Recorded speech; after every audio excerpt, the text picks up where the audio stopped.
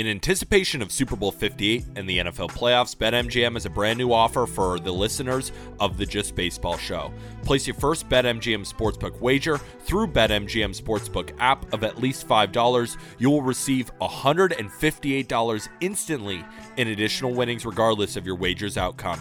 So how do you get this offer? Well, first, you're going to download the BetMGM Sports app on iOS or Android, or visit BetMGM.com. Sign up and deposit at least $5 into your newly created account. Place a wager in the amount of at least $5 at standard odds price. Once you have placed a bet, you will receive $158 in bonus bets regardless of the outcome of your wager. Disclaimer: BetMGM.com for terms and conditions. Must be 21 plus to wager. U.S. promotional offers not available in D.C., New York, or Ontario. Gambling problem? Call 1-800-GAMBLER in Colorado, D.C., Illinois, Indiana, Kansas, Kentucky, Louisiana, Maryland, Mississippi, New Jersey, Nevada, Ohio, Pennsylvania, Tennessee, Virginia, West Virginia, and Wyoming. Call 877-8-HOPE-NY or text HOPE-NY to 467-369 in New York.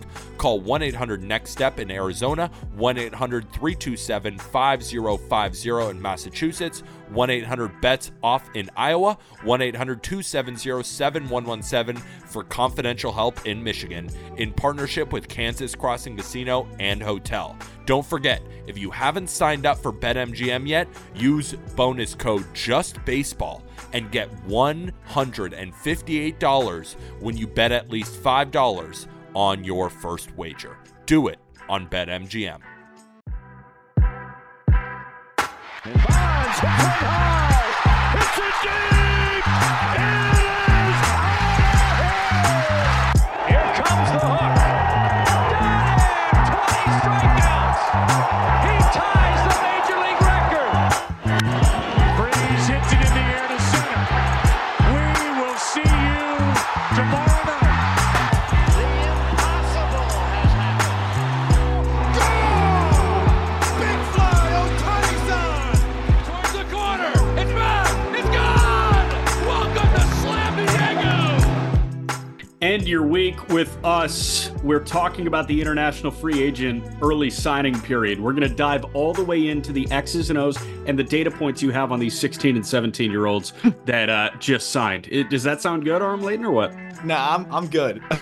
No, so I'm glad you led me right into that. I've been getting a lot of questions like, hey, Arm, what are your thoughts on this guy? What are your thoughts on that guy? I don't know, because that video that you tagged me in is exactly the amount that I've seen of him, just like you. So, the one thing that I'll never do is, I would say, pretend that I saw something that I didn't, or give you some half-baked scouting report. And yes, I could go do top 10 international free agents, and I will be just basing it off of 3 swings on each guy. Maybe some look better than the others. And yeah, I could put a little bit into it, but it would be half baked. So thank you for teeing me up on that. I am not going to rank these guys until they've played a professional game. I have video and access and data and more perspectives, and hopefully even seen some of them. But yeah, I will share my thoughts once I get to see them. I will be on the backfields a lot this year. Hopefully I will, but I can't say, oh, he's this or that. And I think anyone that does do that isn't Ben Badler, who's right. Baseball America, who's on the beat, or some pipeline folks who are on the beat. Anyone out there that's ranking these guys or talking about these guys, you ask yourself, where are they getting that information from, and how do they get to that hypothesis? I can't do that. So I think you're missing a pristine opportunity to just reply to every tweet when somebody asks you about a 16-year-old who you have 0 data points on, by just saying, yeah, looks super projectable, probably more room to fill out too. Just copy and paste every time. Definitely looks like there's some room to fill out, but super projectable. Yeah. Raw and projectable. Good, impressive bat speed. If he can improve the approach a little bit. How would you know? I've never seen him taking at bat. Because he's 16. I've only seen the open side soft toss footage. And you can see some swings and you're like, ooh, that's nice. That's but cool, at the same time, that doesn't always translate, right? There's things that it'll break down in games mechanically. So, I need at least 100 at bats, not from a data perspective, from watching, not even in person, video, just watching 100 at bats.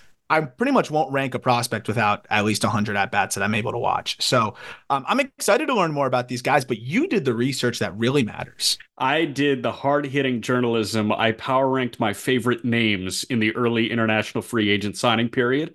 So it has nothing to do with their baseball abilities. We're going to get to those rankings. Very fun ones, including the viral sensation Iverson Allen. You will be shocked where he is on the rankings. We're also going to talk about Yariel Rodriguez signing with the Toronto Blue Jays, 4 years, $32 million. The Astros are in on a certain big-ticket free agent, and we're going to do the final 3 GM episodes. It's going to be White Sox, Cubs, and the Atlanta Braves. Spoiler alert, the Braves might not have anything to do, but we'll see if we can make them a little bit better. As always, show is brought to you by the king of sportsbooks, BetMGM. You guys are heading down to Vegas for the big game. You're not allowed to say the actual name of the big game, huh? I saw Vince Vaughn and Tom Brady not saying the actual name. Oh, can you not? Is that a thing? I think they have a copyright on S ER Bowl.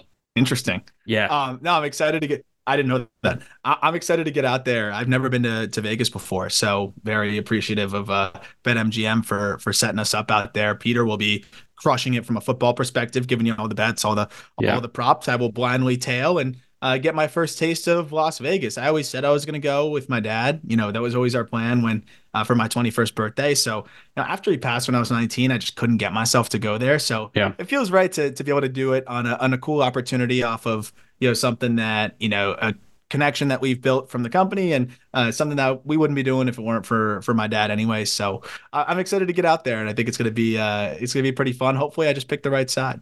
Yeah, I have been once. I was not of age to gamble. You also know I am an incredibly low risk human being, so I am averse to sitting down at the tables anyways. I love my little quarter slots. Those are hilarious. Having said that, I loved Vegas because the food scene is amazing. The entertainment scene is amazing. If you see like an EDM artist that you like, or even just like another genre of musical artist that you like, Wu-Tang Clan's gonna have a residency there. There you go. Wu-Tang Clan will have a residency there. I'm going to be pumped for that. Perfect. So go do that. I went to the NBA Summer League, which was just awesome. Like, obviously, you're not there for the Summer League, but go check out the lobby of the Bellagio. They've got Dale Chihuly stained glass that's just beautiful. So go take a photo, send it to your girlfriend, and get on your merry way. I'm always looking for stained glass. That's what I travel for. Also, me too. Where the A's are going to play. We get to see the future home of the A's potentially. I don't know where they're going to stick that stadium yet, but I'm interested to look into that too. The plot of land. Let's start with the rumor, and it has been properly sourced by the duo of Ken Rosenthal and Chandler Rome at The Athletic. The Astros are making a push for Josh Hader, which you called earlier this offseason. You said that the Astros were your predicted landing spot for Hader. He has never not been an all-star, Josh Hader. And he enters the market looking for a deal that is either equal to or larger than Edwin Diaz's deal, which means he's looking to sign a 9-figure deal. The Astros are pushing really close to the competitive balance tax. This would get them really, really close, maybe even over. I ask you, like, hey, how's the fit for Josh Hader on one of the best teams in baseball? It's obviously really good. But I ask you, what's the ripple effect for a Ryan Presley or Brian Abreu? Does one of those guys in turn become somewhat available if they sign Hader? Yeah, I wonder, because honestly, and blind squirrel finds a nut eventually, right? Like when it came to the free agent predictions. But the reason why I mocked Hader there was because, I didn't think it really made sense for them to go get a starter because, who are you going to go out there and get that's going to be much better than, what you probably already have? I think Urquidy's a fine 5, and you're going to spend a lot of money for somebody that's slightly better. Well, and Luis Garcia is back by the All-Star break. Right. Exactly.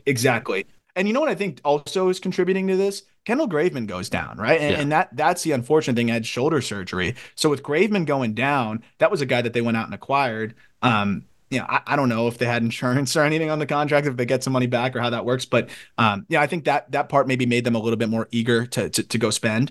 My thing is, he just seems like a perfect fit, right? If the rotation, you're going to have to just count on those guys naturally getting better in terms of Framber bouncing back, even though he still had a 3.45, and more specifically Christian Javier and Hunter Brown, who combined for almost a 5 ERA last year. Naturally, those guys should be better. Again, Urquidy, if he's high fours, that's great.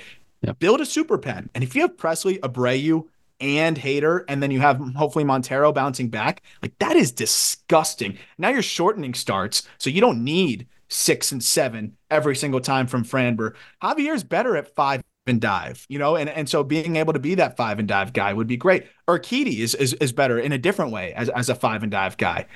Monetarily is the question, right? Because the reason why we didn't mock this, Jack, was when we did the playing GM for the Astros was we didn't imagine that they would go this high financially, because they're already pretty much at the highest that they've been for any years really payroll. And they're going to need to start paying guys too. They're going to need to pay Kyle Tucker. If they choose to pay Framber Valdez, they're going to need to do that. They'll extend Jose Altuve. They got to make a big decision on Bregman. There are so many layers to this. So I think that it's kind of telling on what the decision with Bregman's going to be. Yeah.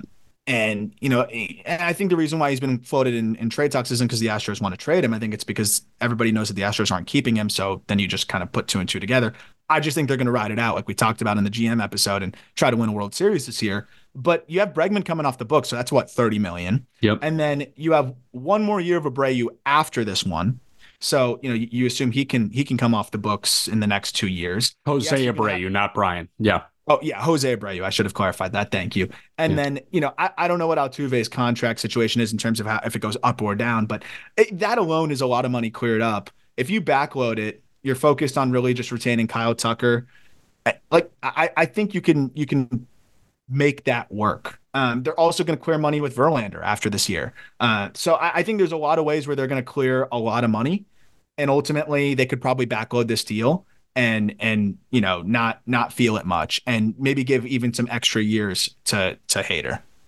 I agree.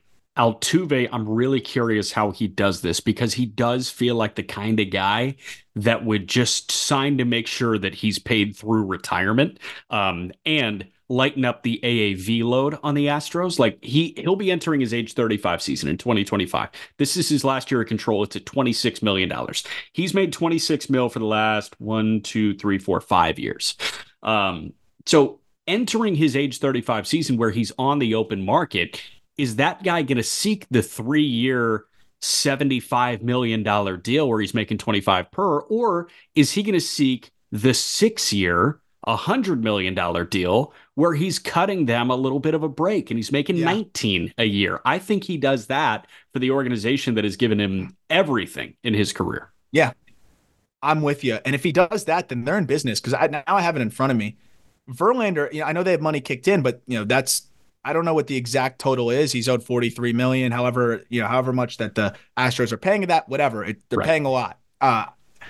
$30 million for Bregman. You can just, for round numbers, call that 50. Again, I don't have the exact number in front of me, so if you're able to pull up, how much the Mets are paying for this year, that would be interesting. There is a 2025 vesting option, so it depends on some things here.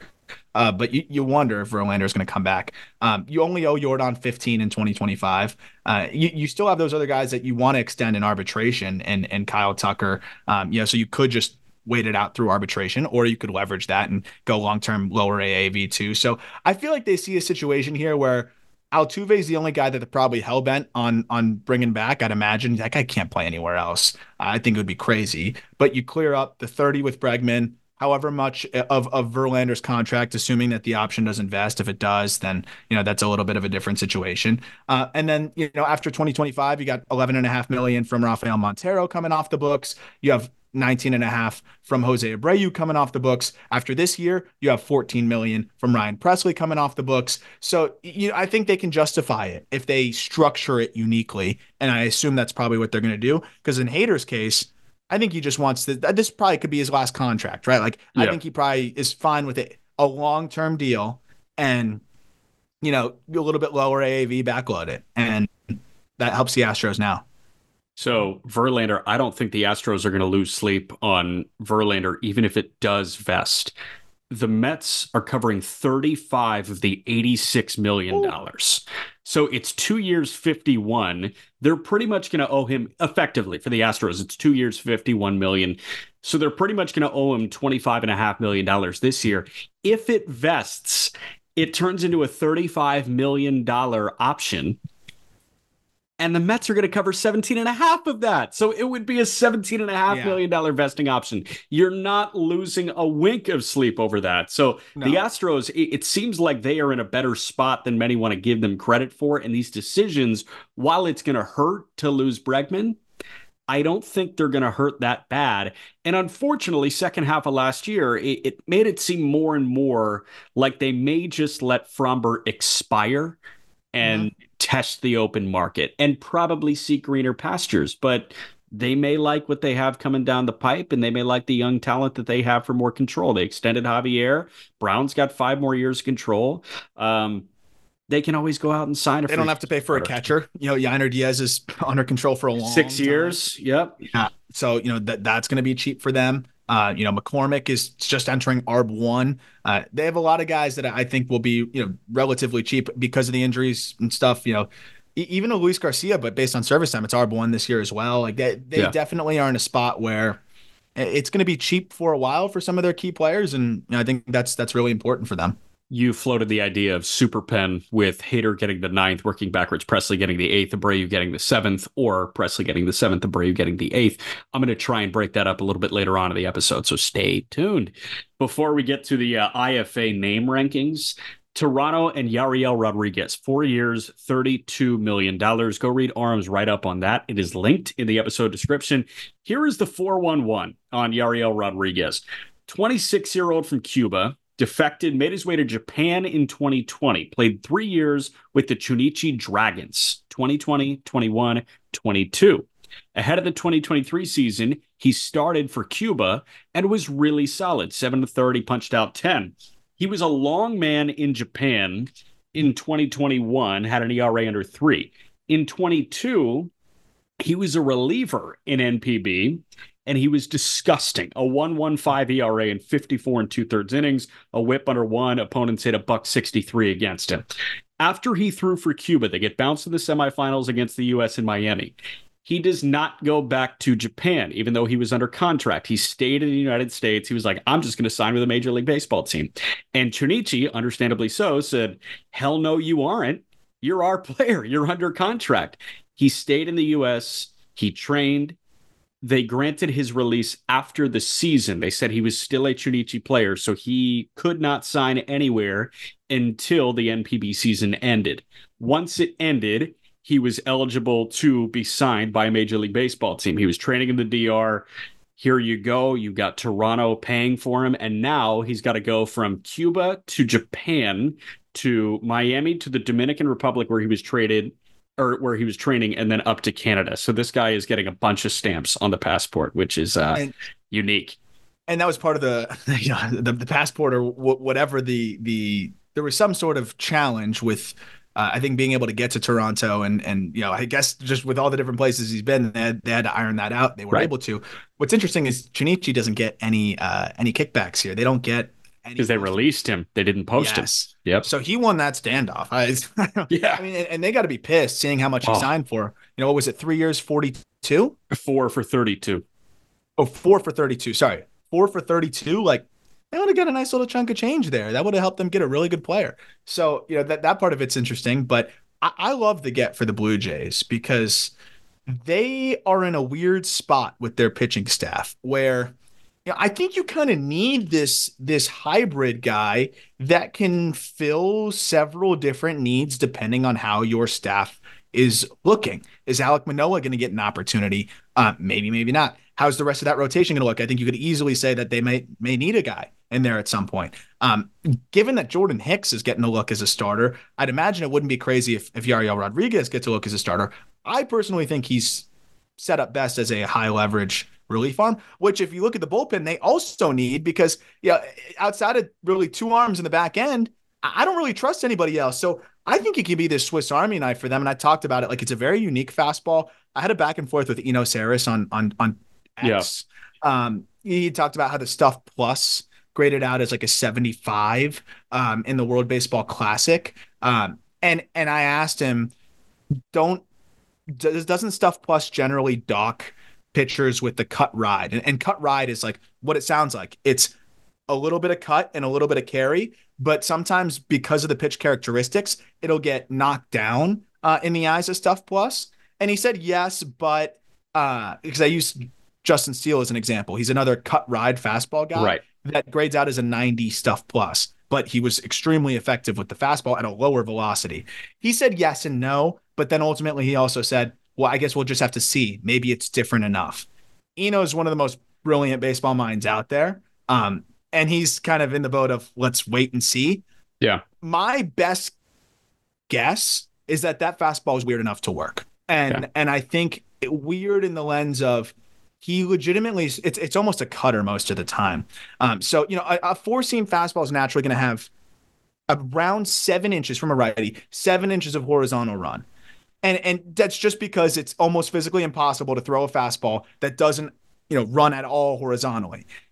That's why it's important to get 20 inches of induced vertical break. So if you're 20 inches of induced vertical break and 7 inches of horizontal, it's going to look like it's carrying more than running horizontally. If you're 18 inches of vertical break and only 4 inches of horizontal, it's going to look like that even more because, again, you don't have any of that arm side run.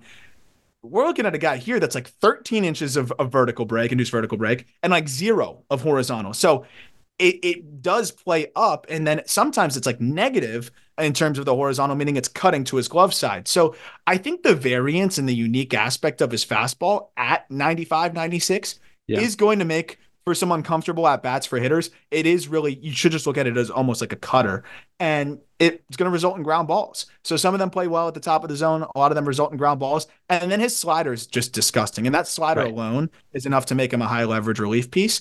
What's interesting is he started throwing a splitter, understandably, like all the guys around him in Japan are probably throwing splitters. Yeah. It looked pretty good. I saw some good ones in the WBC. If that pitch comes along, then I could see the idea of trying to use him as a starter. But I love him as a high leverage Swiss Army knife type of guy that, in an emergency, he could open for you and go 2 innings, 3 innings. But I like him more in the high leverage role, especially starting out, because as you mentioned, he didn't throw in 2023. So you're going to build him back up to something that he hasn't done in 6-7 years. He was really starting for the most part in Cuba. Mm-hmm. And I think this year should be a good time to just get his feet wet in the big leagues, build a workload back up, and work as a reliever. Yeah, so he wanted the opportunity to start games. Wanting the opportunity to start games across a 4-year deal does not mean he needs to start the 5th game of the season for the Toronto Blue Jays. He wants the opportunity to earn the opportunity to start games for Toronto. And I think that was a large part of the sales pitch that Ross Atkins made to him in his camp. So that doesn't mean that he's like forcing Alek Manoah out of the rotation. He can be a high leverage reliever this year, but when Bassett comes off the books, or, if Manoah ends up like flopping again, Rodriguez can jump into that versus Hicks, where I think Jordan Hicks is just a starter from the jump. And the only way he gets out of that is if he fails as a starting pitcher. Yes. Exactly. Gausman, Barrios, Bassett, Kikuchi, Manoah, Romano is the closer, Yariel Rodriguez is a setup guy with Swanson. That sounds really good. Huge help for the staff. Huge help. It's just one of those where it's just, again, I don't know what his role is going to be in the short term, but it doesn't really matter. It just was, they needed a guy that could contribute in a few different ways. And I think he could check a lot of different boxes for them based on what they need, which is just having an alternate like that could plug in. Cause I do have some concerns, both in the rotation and in high leverage. And now he might be able to plug a leak in either if there is one. Yeah. We're going to get weird in the middle segment. Top names in the IFA cycle and the White Sox GM episode. Before that, quick break.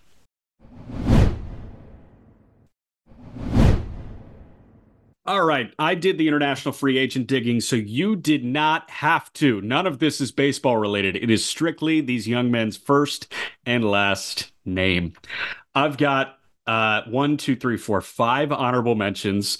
I've got 2 niche awards, and then I've got my top 5 names of the IFA period. So I'm going to give you the name, and this is almost like you're sitting on the couch in therapy. You tell me the first thing that comes to your mind when I say this name. Okay. First, let's start with the Spider-Man meme award. The Pirates signed a guy named Jesus Lizardo. Stop. Lizardo. Jesus Lizardo, not Luzardo. Oh gosh, that's great. I would say he's off to a great start. Right? I don't think he's a pitcher, though. I think he is a hitter. But Jesus Lizardo. Smallest field. I like this one. I don't know if it's a nickname or not, but Houston signed a guy named Eduardito Lopez, which is pretty much Eduardo Lopez. Has to be a nickname. Just smaller. My Latin side of the family would always just add Ito to everything when they call we're referring to me. No, but maybe they wanted to name him that. Maybe. That's awesome. Little Eduardo. I think fun. Fun is the first word that comes to me. Okay. Eduardito Lopez signed with the Houston Astros. Now we get to the honorable mentions. I've got 5 of them before the top 5. The San Diego Padres signed a shortstop named Kevin Tamburini. Thoughts? That's just an awesome name. It's a great name. And also, where's he from? Tamburini, Venezuela. Does not sound like a Latin name, right? No, at all. Not at all. Not at all. At all. I've got another one that does not sound Latin at all, but they made the top 5. Mailerson Casanova signed with the Philadelphia Phillies. Mailerson, like mail, I send you a letter in the mail, Erson Casanova, signed with the Philadelphia Phillies. Ridiculous. That's just awesome. How about Matt Harvey's cousin, Max Gregory Harvey, signed with the New York Mets? Maxgregori. Max Gregory Harvey. Not actually his cousin. No, not his cousin. Okay. He signed with the Mets. That's pretty crazy. That is kind of crazy. The Dark Milwaukee Knight rises. Exactly. This one got a lot of love on social media. Jesus Mate signed with the Milwaukee Brewers. And if you're not getting it, write it down. Jesus Mate. Jesus made. Jesus made. People love it. Last honorable mention, signed with the LA Dodgers. Yo Jackson Laya. Y.O. Jackson Laya. That's awesome. Yes.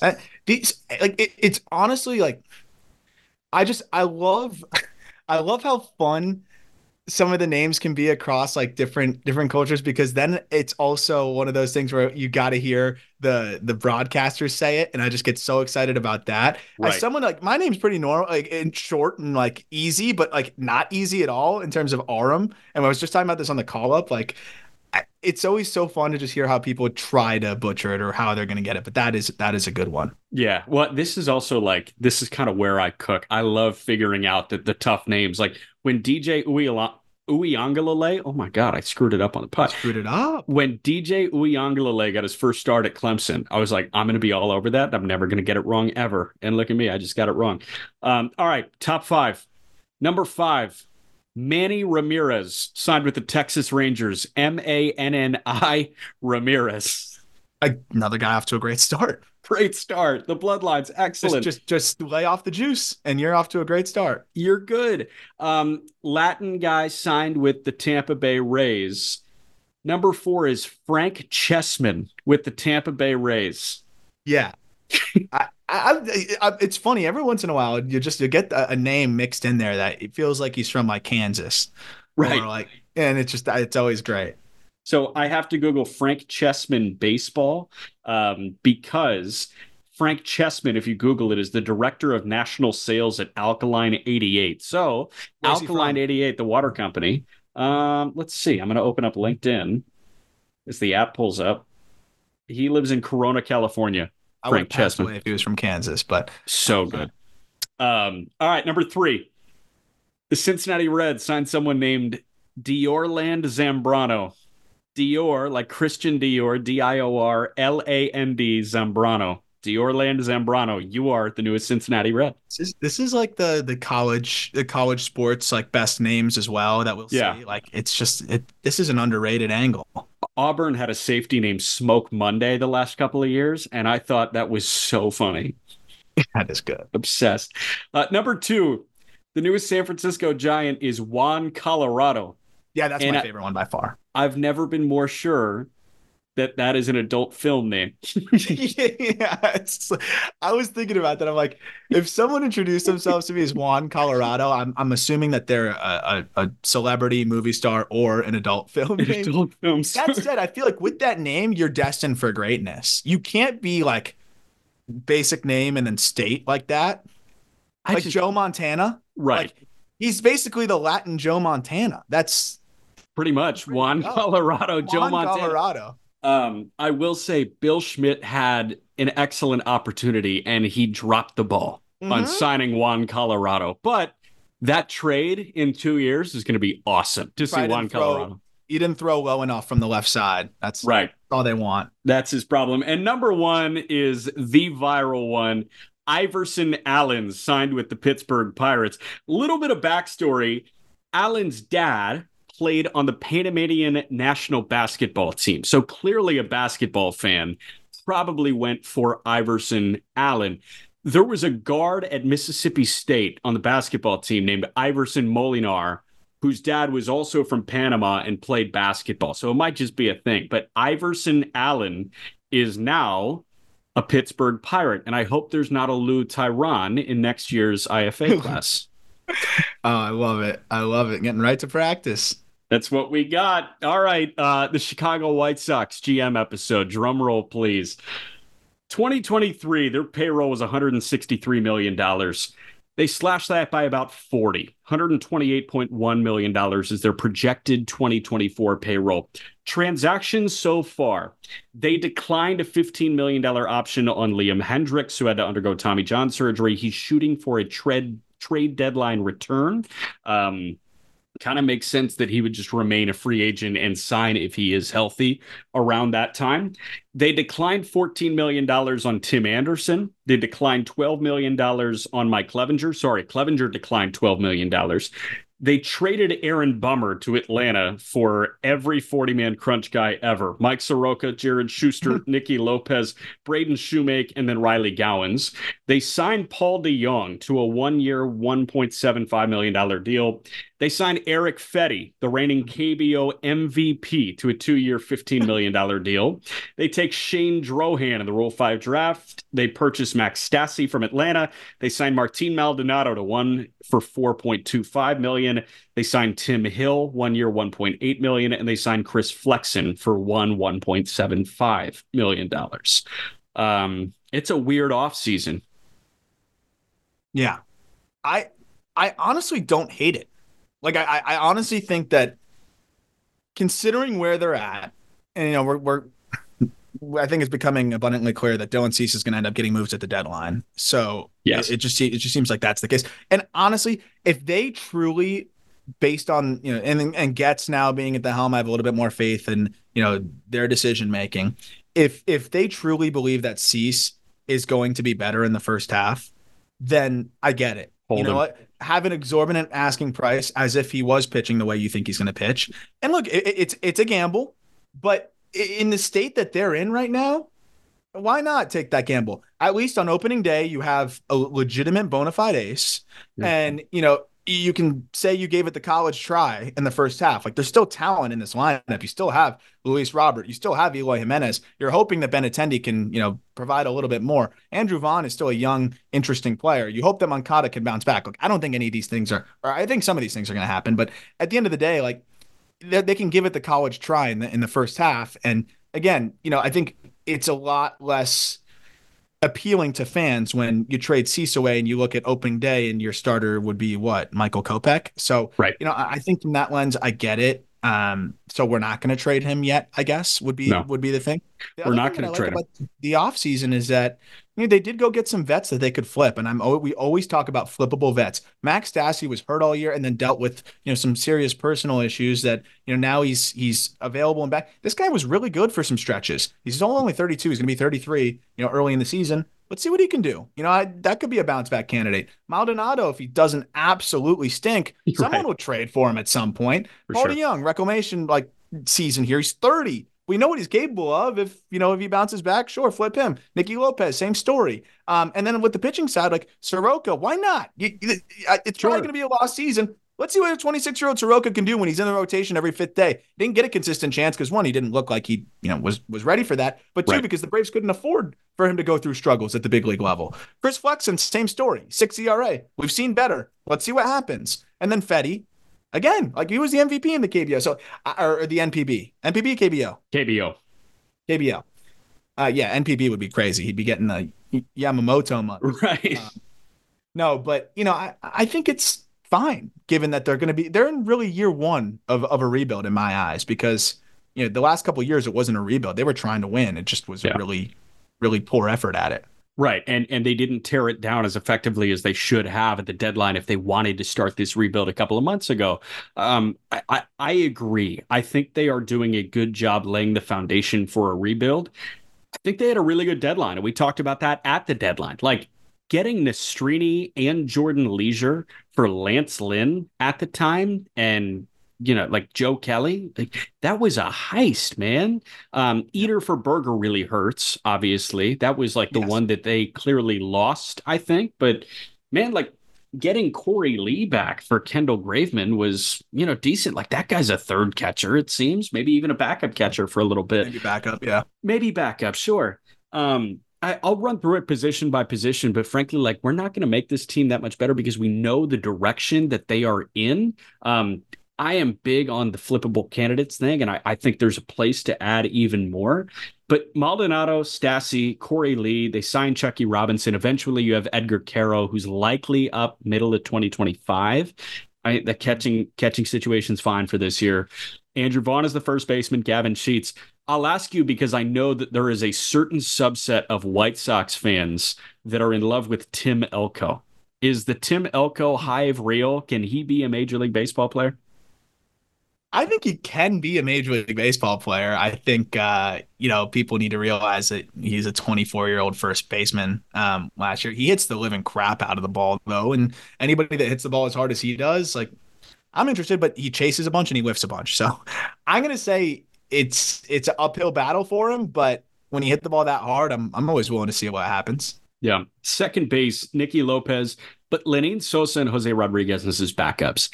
Lenin Sosa, are you buying the uptick, or do you think that this guy's like, I don't know, flash in the pan has passed him by? I think there's an everyday second baseman here. I still think he can figure it out. Like he slugged still last year. Just the approach kind of, went to the wayside, and he was 23. I think that if he doesn't do it this year, then we'll see. But 52 game sample, he was really bad. I get it, but I'd like to see another look. I think that there's a chance that there could be an everyday second baseman here. At the very least, you got a utility guy. I think he's better than what we saw, and he put up some decent numbers in AAA. Right. Shortstop, DeYoung, Nicky, Romy Gonzalez, Braden Shoemake. I think Braden Shoemake should actually get some run here. But like, dude, he was a good college player. He was never bad in the minor leagues. Like he was never good enough to be a top 100 prospect. Don't get it twisted. I don't even think he was good enough to be like a top 5-7 prospect in the Braves organization that historically like has not been a great farm system in recent years when Shoemake was making his way through.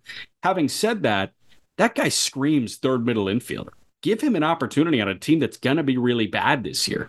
DeYoung, obviously you want to build up his trade stock, but like give him some days off, or give DeYoung some days at second or third, and have Shoemake play shortstop. You should give this guy the chance to see what you have, considering I think you've already given Romy Gonzalez plenty of run, and you've already given who else, man? Who else needs run? Nobody.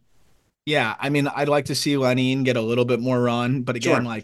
I think he could show some things at the AAA level, to be honest, and improve there, like with the approach, and then you could bring him up.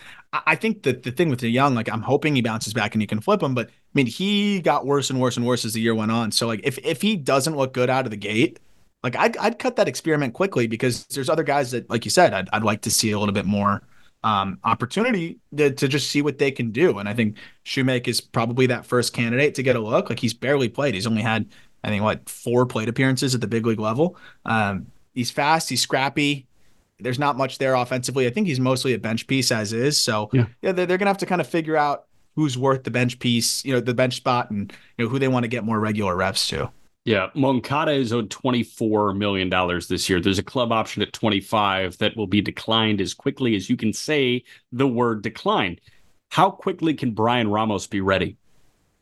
I think he could be ready by the end of this year. If he stays healthy. It's been injuries. There's some unique things that he needs to, work on a little bit. I think velocity from, specifically right-handers has chewed him up a little bit. But yeah, he was hurt, bounced back. I liked what I saw in the AFL. He's not even 22 yet. Put up good numbers in Double-A even after a late start. I think he could be up by the very end of this year, or second half of this year, if he puts up the numbers. I think he can. Cool. Outfield lacks some serious depth. Luis Roberts, obviously a superstar. Andrew Benintendi is going to have a spot every day. Oscar Colas, this is a big year 2 for him. Yeah. Gavin Sheets is the backup guy in the corner. I'm factoring in Eloy Jimenez as the DH. I don't think that guy should play the field. Like, he just clearly keeps getting hurt there. After that, Romy Gonzalez, Brett Phillips, who signed a minor league deal, Winton Bernard, who signed a minor league deal. Like, there can be some fun clubhouse guys that you run out as fifth outfielders, but this year, I think if you are looking at the White Sox outfield for one thing, it's obviously enjoyment of Luis Robert, but the second thing should be seeing the maturation of Oscar Colas. If that guy doesn't take a step this year, you got to really consider how he factors into the White Sox future. I'm with you. That's a big X factor here. Huge for the future of the White Sox, because of what he can do, what we have seen him do, and what he didn't do last year. I mean, it's all about the bat. He's not going to defend that well for you, so he's got to hit, and he just didn't hit last year. He was fine when he went back to AAA, but he's super aggressive. I still think he could be really good. So I'm excited to see him get kind of lower pressure, like everyday reps out there. I will say though, dude, like, I don't really understand the roster spot for Gavin Sheets anymore. I think he's kind of a clogger at this point. And I mean, I don't even think you can trade him. But you also can't really cut him. But that's a spot where I'd rather have somebody with some upside, or, I want more unpredictability. Like, I want more volatility here at this spot. Like, I don't want to know for sure that I'm getting no defense and you're hoping for league average offense. I think it's possible to get league average offense. But could you package him somewhere, like to send him somewhere? I don't even know if anybody would want him. What do you get? We'd be putting together enough, fringe pitchers, so it's like, what are you gonna do? That's the thing. Like, we'd be putting together a deal for a high A guy, and I'm just like, I don't think we need to do that right now. Time on that, but right. I will say I'd want to clear that spot. I'd rather give that spot to somebody else. Can that somebody else be Aaron Hicks? Yeah, I mean, I do think they have room for one more reclamation project. Yeah, and I would rather be Aaron Hicks, because, again, yes, you could say, okay, Gavin Sheets could bounce back and be worth a little bit more. So that's the thing, though. He has control. If he does put up a league average offensive season, then you could. But at the same time, the defensive ability of this outfield's not great. Colas can't defend. Benintendi's meh.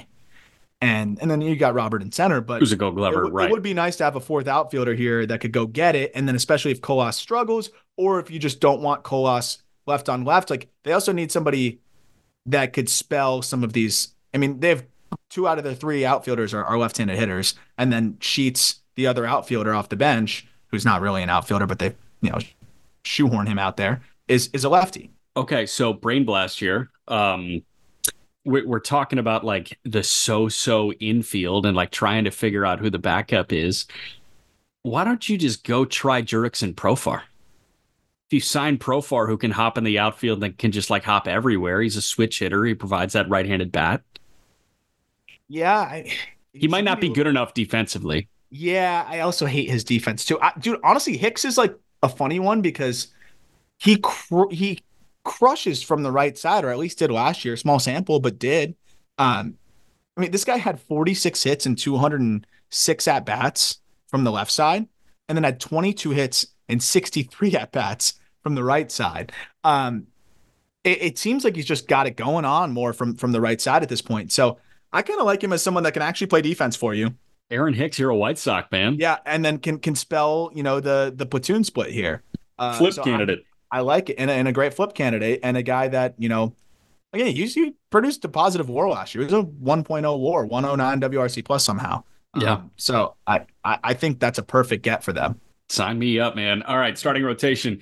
As of right now, Cease, Fedde, Kopech, Soroka, Chris Flexen / Tukey Toussaint / Jared Schuster.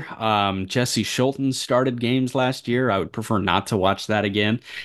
Interesting thing from Drohan, too. Drohan, I kind of view as like a swingman. I thought that was the worst Rule 5 pick, I'll be honest. Okay. I know he was a popular target, so like no one's going to say that, but I don't even understand why he was a popular. I don't like what I see there. You just don't think like the stuff from a pure stuff standpoint? It's change-up dependent lefty. Like the only pitch that he has that's above average is a change-up. It's a really good one, but he doesn't have, I mean, look at the walk rates, and it got worse and worse as the year went on. Fastball got pillaged. So it's just a change-up from the left side. Maybe they saw something that they can develop here, but you know, I thought that there was other guys that they could have went out and got that have a chance at starting. That would have made more sense. There is a guy internally that has a chance at starting, and Chris Getz was on Zoom earlier this week, and he mentioned this individual's chance at starting. As of right now, the front four, hell, the front five are all right-handed.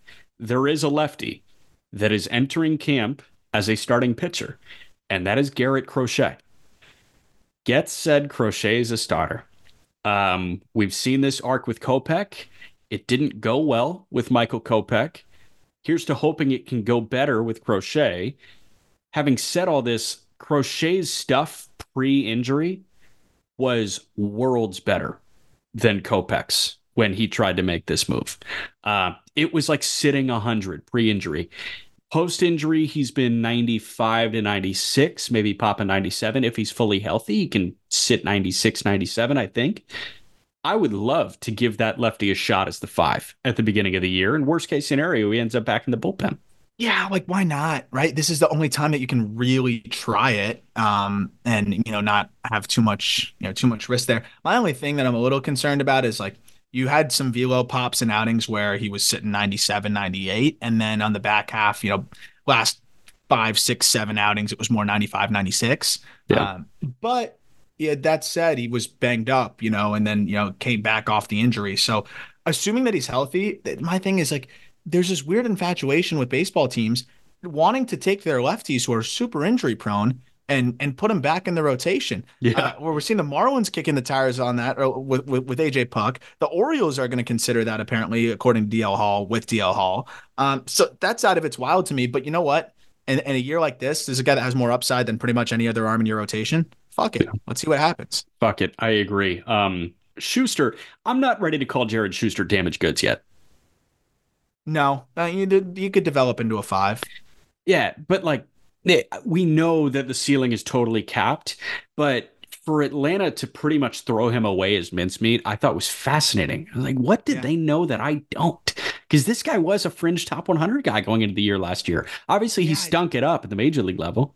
The fastball backed up a little bit. The changeup, it's built on a lot of deception. And I think he just kind of lost his way. They preferred to, work with a couple other guys because I think they knew also that, they couldn't keep the 40-man spot for him. And like, he was going to get picked in the Rule 5 eventually. So I don't think he was Rule 5 eligible this year, but it would have been next year anyway. So it's just one of those spots where I don't think you're going to regret it. You're not going to lose sleep if he develops into the 5 that like he can be. So why not? I love the get for the White Sox because I think it's going to be a revolving door. I think the White Sox lead the league in players who make a start for them this year. And I think that's great. I think that's what you should want it to be. Like again, if Flexen and Soroka look like they're damaged goods at this point, see ya. Bye. Let's try somebody else again. If Kopech looks like you could flip him at some point, trade him.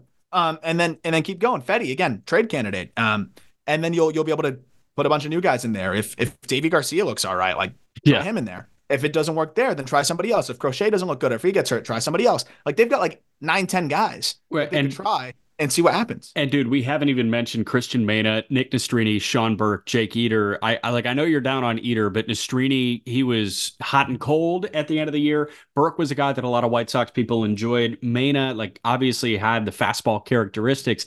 There are a lot of options to see who's a big league starting pitcher, all while Davis Martin is recovering from Tommy John. And I think that guy proved that he can be a back-end big league starter.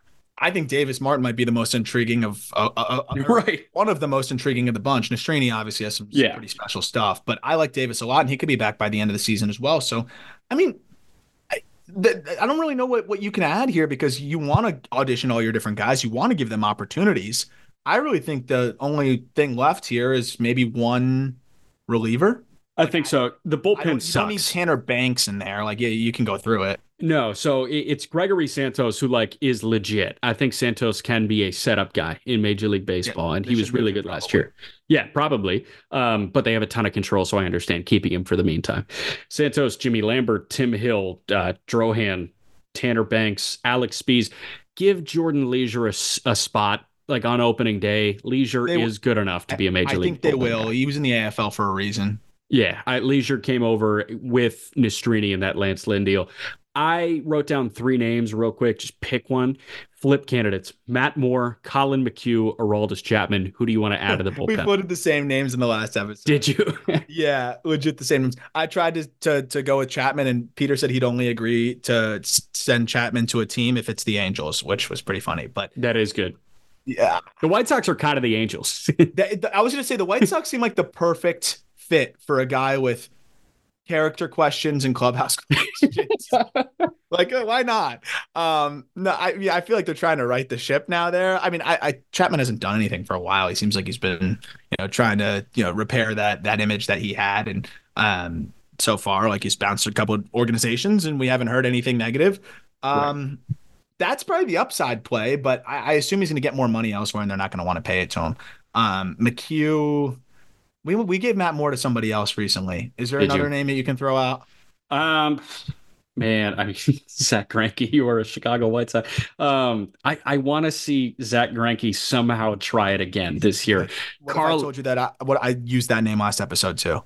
Greinke? I swear. No, you didn't. Arizona?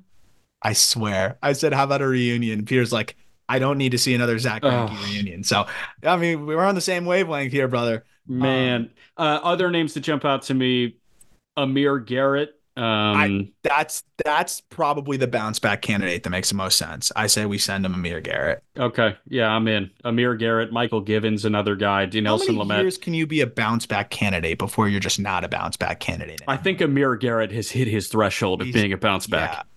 Yeah. But let's try it. Let's try it. Amir Garrett, you are a Chicago White Sox. Okay, so man, we added Aaron Hicks and Amir Garrett to the Chicago White Sox. Fine. Yeah. Cool. All right, we are going to wrap with the Cubs and the Braves. Before that, one more break.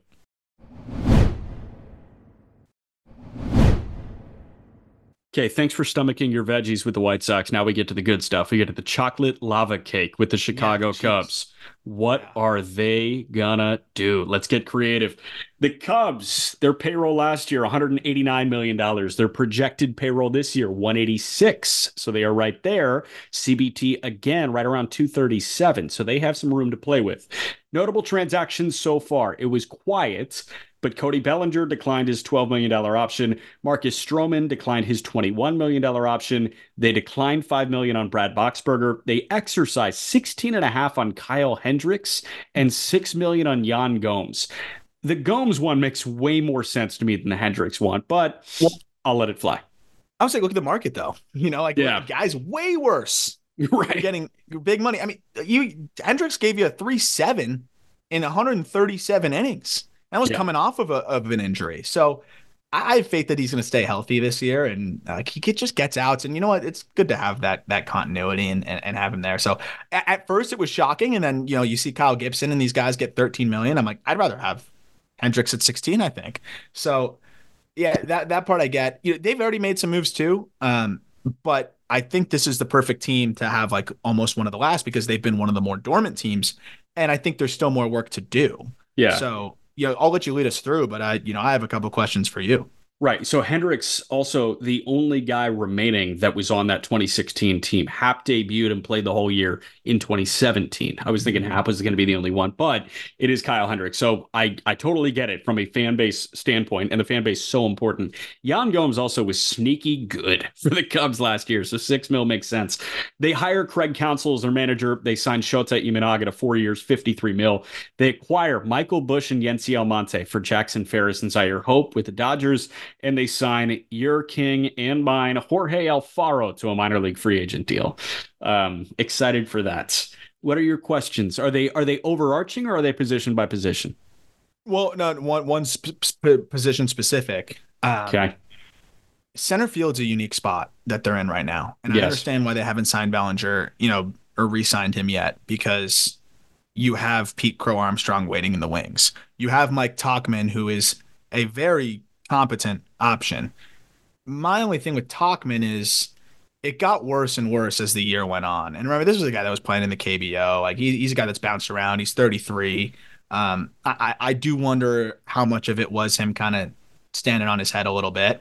But then you can also wonder if, okay, he plays good defense. He walks, like that could be enough to hold it down until PCA comes up. But again, what if PCA has some growing pains? Like he still has, I've talked about it. Like we've talked about it on the call up. Like he's a top 20 prospect in baseball. He's one of the best defensive center fielders I've ever seen, in the minor leagues, and will be one of the best defensive center fielders in the major leagues immediately. But there's some offensive questions there. He whiffs a lot. He chases a lot. Like he still needs to iron some things out. He's extremely young. He doesn't have that many reps because of injuries and COVID.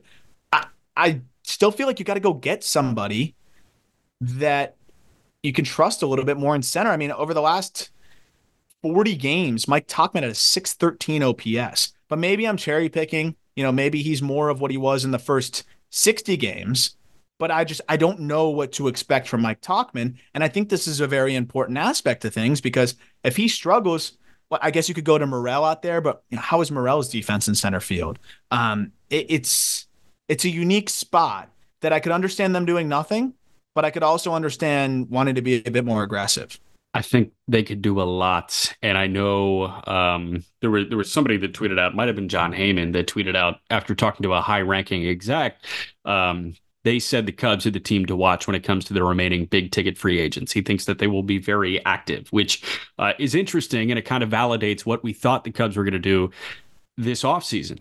I think the answer in center field is Cody Bellinger. Like, I really do think it is re-signing Bellinger, and you make the DH spot a turnstile, and Bellinger is a DH to give PCA run when he's ready, or you put Bellinger at first and you move Busch to third. I think you can start to play a bit of a jigsaw and pretty much phase Tauchman out. Tauchman's an excellent bench bat to have, I think. But if he's the Cubs' opening day center fielder when they have legitimate aspirations at winning the division, I don't think they did a good enough job improving the team. I'm with you. And I'm just trying to think, like, you look at the lineup, Tauchman is one of two lefties. Michael Busch is the other lefty that you went out and got. You can take us through position because I have some ideas of how they could maybe get better and where they could look. But I do wonder. I think they like Tauchman. I think Cubs fans like Tauchman because it's safe. He's from there. Yeah, he's from there. He's not going to be bad. I think he's a great bench piece. But I just feel like when you have PCA, what's the point of Tauchman? The problem is, okay, you bring back Bellinger. Now you gotta find some space. You gotta make a trade or something. So are we at the point where we're signing guys, or are we gonna go through the lineup first? We're gonna go through the lineup. Okay, go ahead. Jan Gomes and Miguel Amaya are the catching tandem. Are you doing anything to that? No, I think that's actually fine.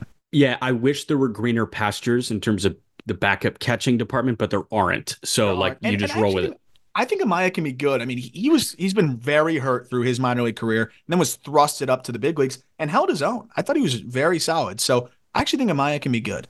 Yeah, and Gomes again, beloved in Chicago. Yeah, and they love him. He's fine. He's not even that backup catcher that you have to stomach misery with, like Maldonado. Like, he put up fine numbers. Yeah. My initial thought after the trade with the Dodgers was Michael Busch was going to play third base, because he played third base for the majority of the time in Oklahoma City, but Sahadev Sharma immediately reported that Busch was going to enter camp as the starting first baseman. Bush at first, Mervis is the backup plan.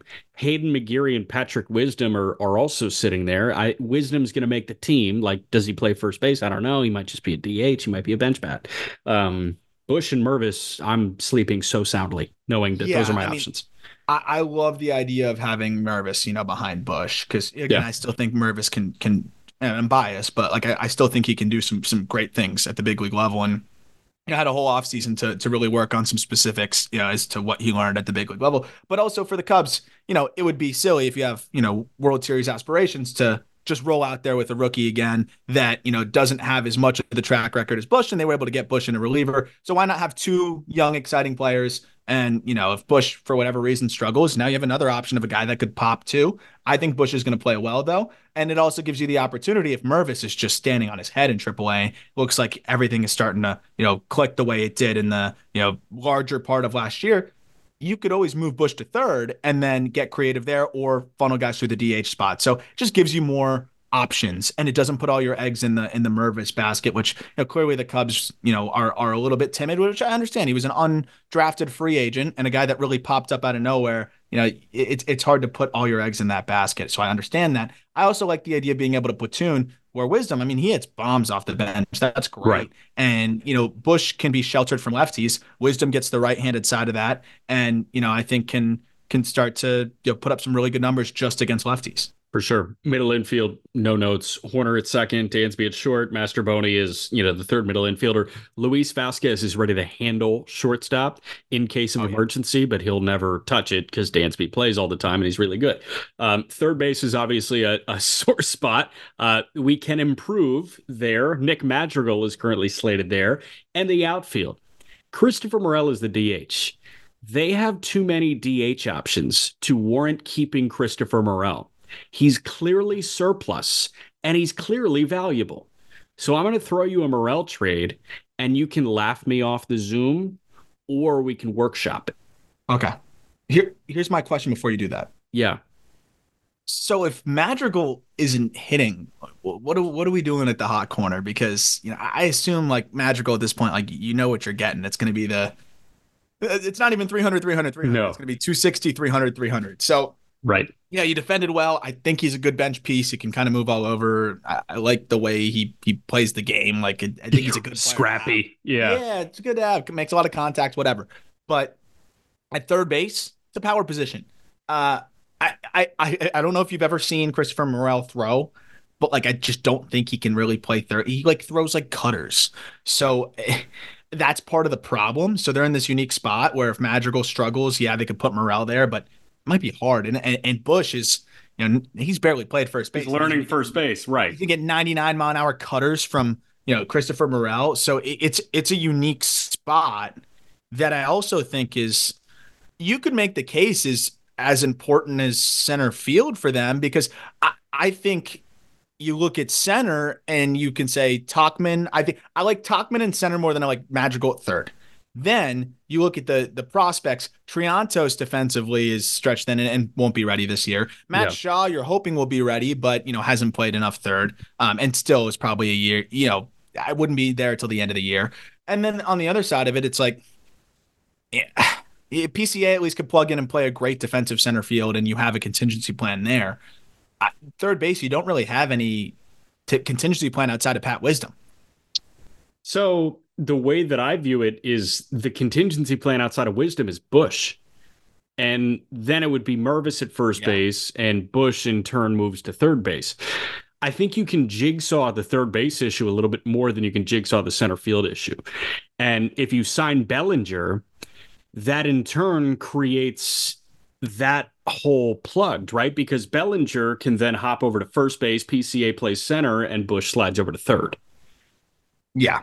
And I think that's what it would ultimately be. So, are you going to pay Bellinger to be a great defensive center fielder to play first base?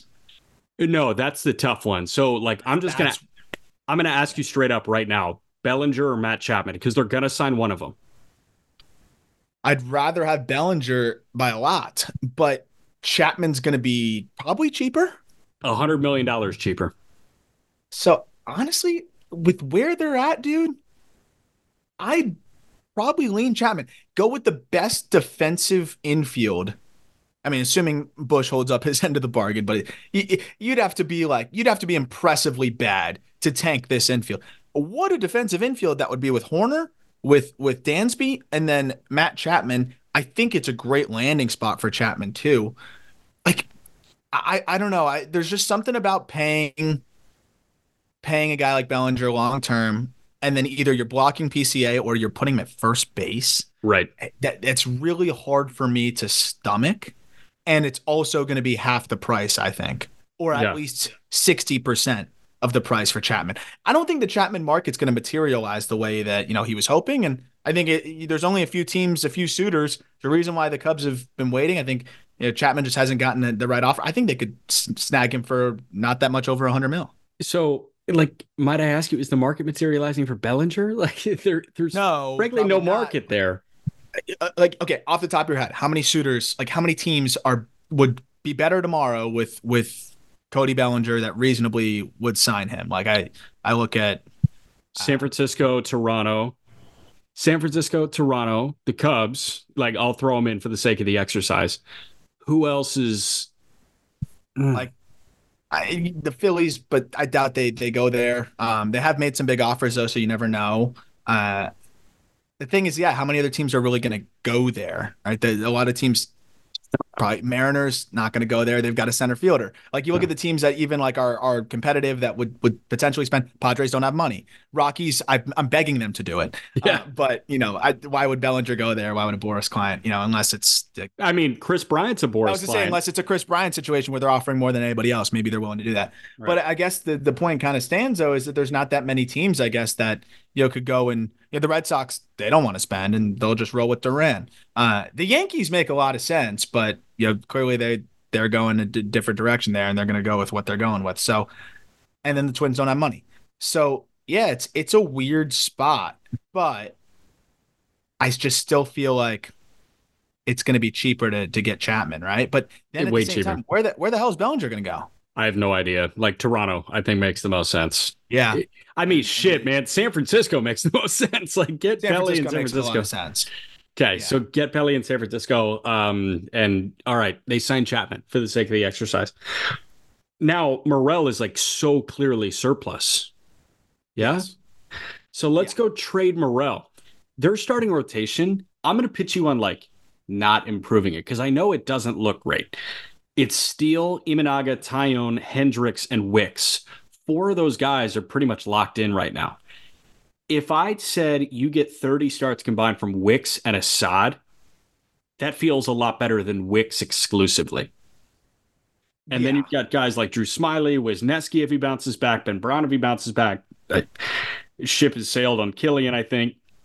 I think Cade Horton could debut. Horton can debut. Would not surprise me at all if Horton, if they manage his innings and then he pops up to help them down the stretch of the second half. That wouldn't surprise me at all either.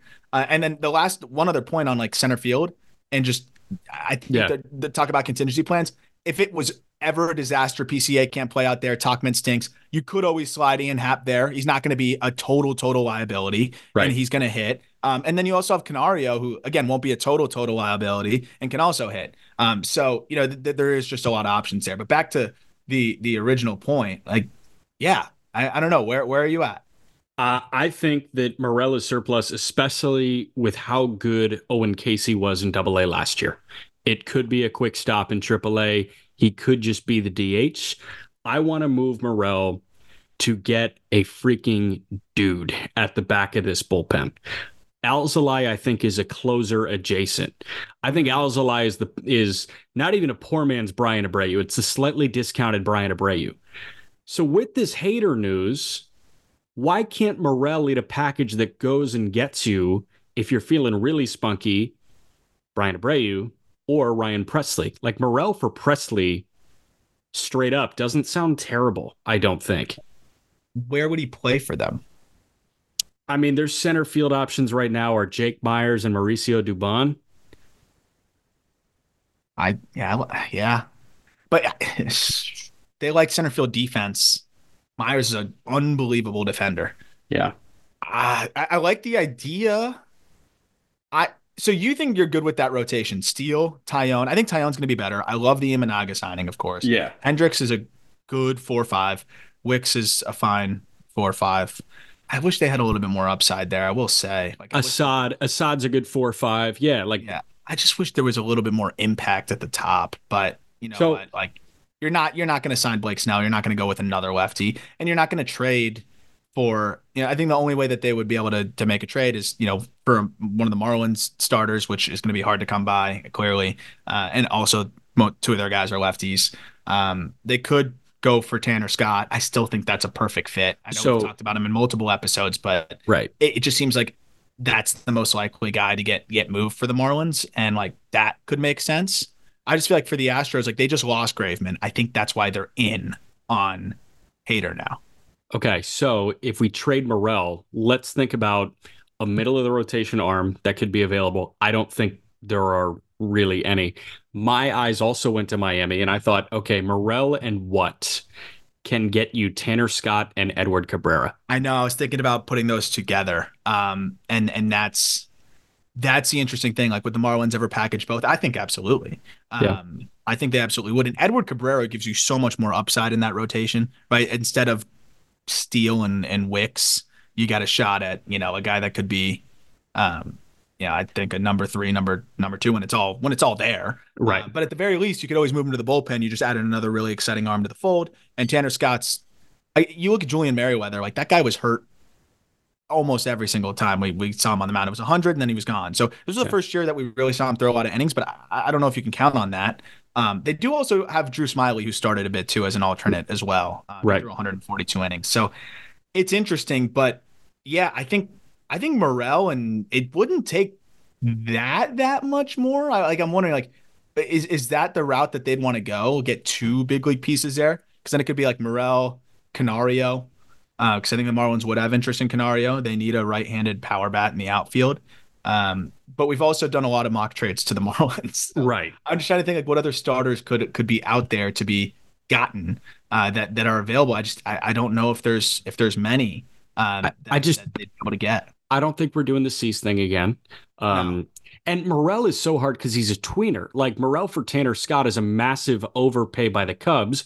Morel for Jesus Luzardo is a massive underpay by the Cubs.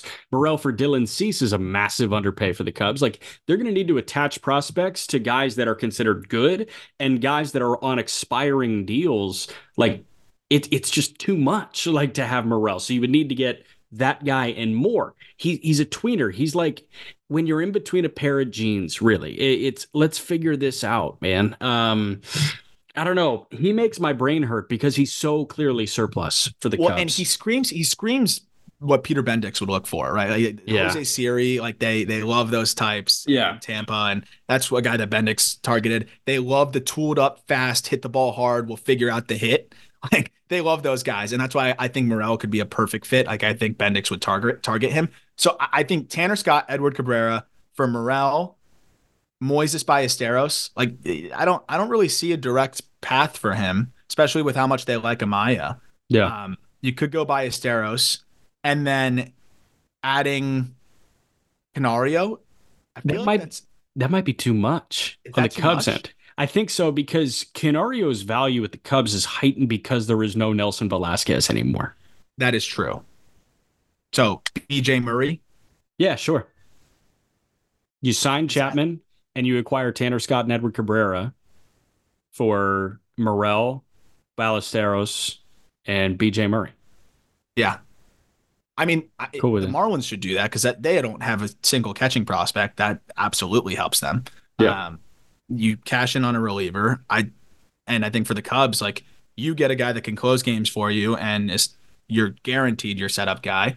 Edward Cabrera could end up being a setup guy. Right-hander. Yeah. Or he could be your best right-hander though in the rotation. Yeah. Like that's the other side of it too. So he could either be your best right-hander or he could be, a swingman setup guy.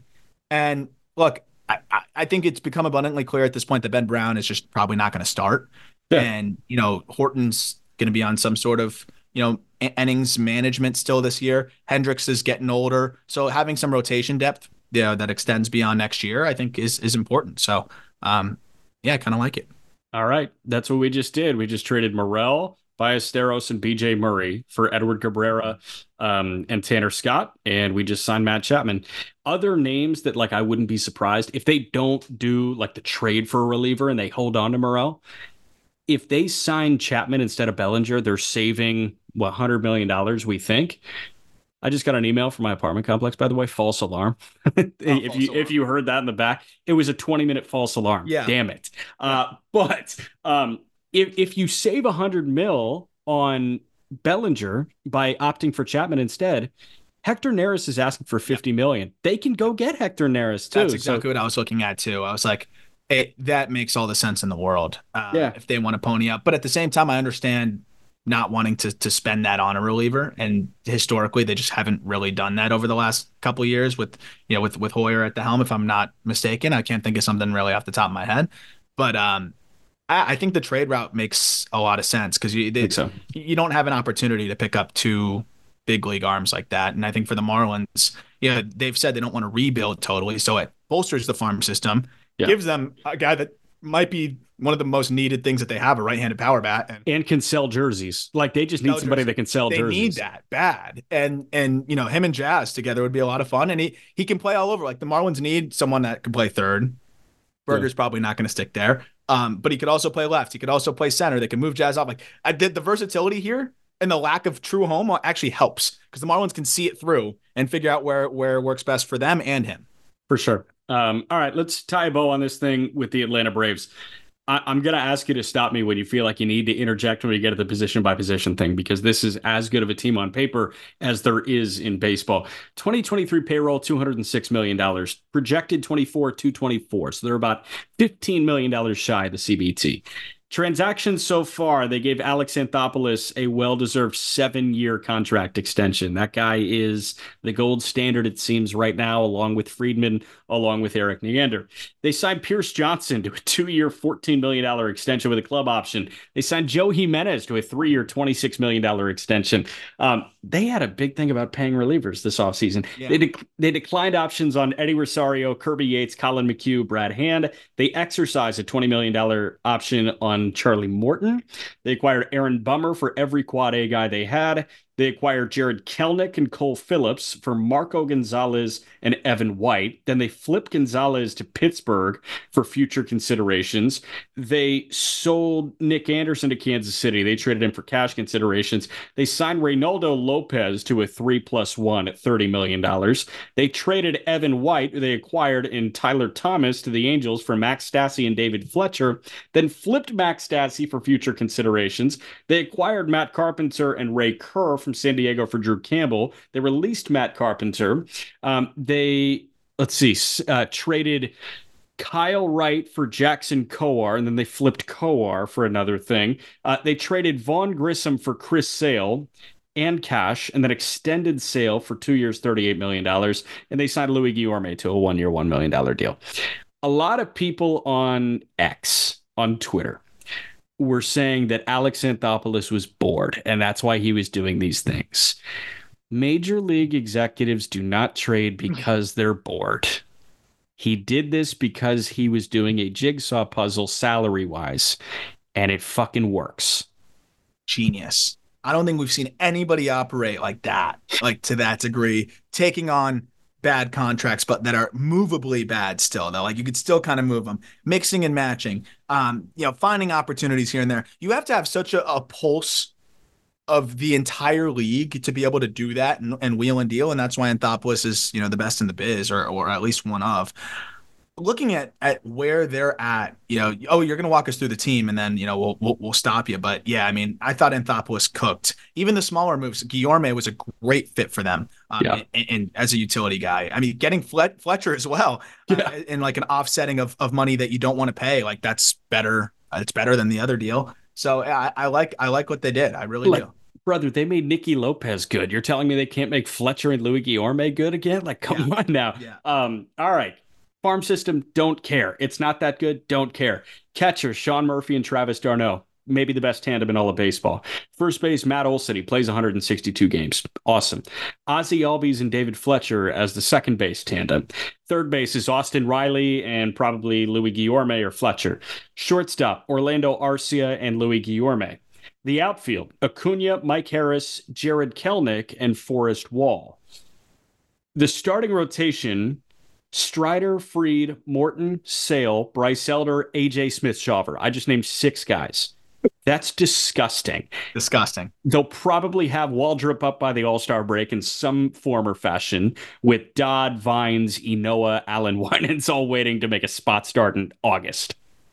Fuck. Yeah, it's nuts. And then don't sleep on Spencer Schwellenbach. I don't know if he gets up this year, but with how aggressive they are, he does have the stuff to get pushed up quickly. Former 2A guy, really fun on the mound. So I think there's one thing I see here, just one. I would like a right-handed hitting outfielder. Could be a bench guy. But 1, I don't want Kelenic facing lefties like ever. Yeah. 2, I do think it's a good insurance policy to Kelenic. 3, Marcell Ozuna can't play the outfield, so you can't really slide him over there and put d'Arnaud at DH. Like, I don't know if that's even an option. Like, that would be the insurance policy, I guess. But, like, I don't know if you could justify putting Ozuna in the outfield. I mean, they put him out there for 2 games last year. So I really think it's DH and DH only. So from that lens, you need a right-handed bat, I think, to hedge and also help Jared Kelenic's development. We already, I'm not doing Hicks twice in the same episode. Yeah, don't do it. I look at Randall Grichuk. Sure. I think that's a name that makes a lot of sense. And I honestly think that's just is the biggest no-brainer for me is Randall Grichuk. They like the vets. He's not a guy that was like unusably bad. So where like I think he will actually be good in that platoon type role. And again, they like those guys that have been there, done that. And Grichuk's been around for a while.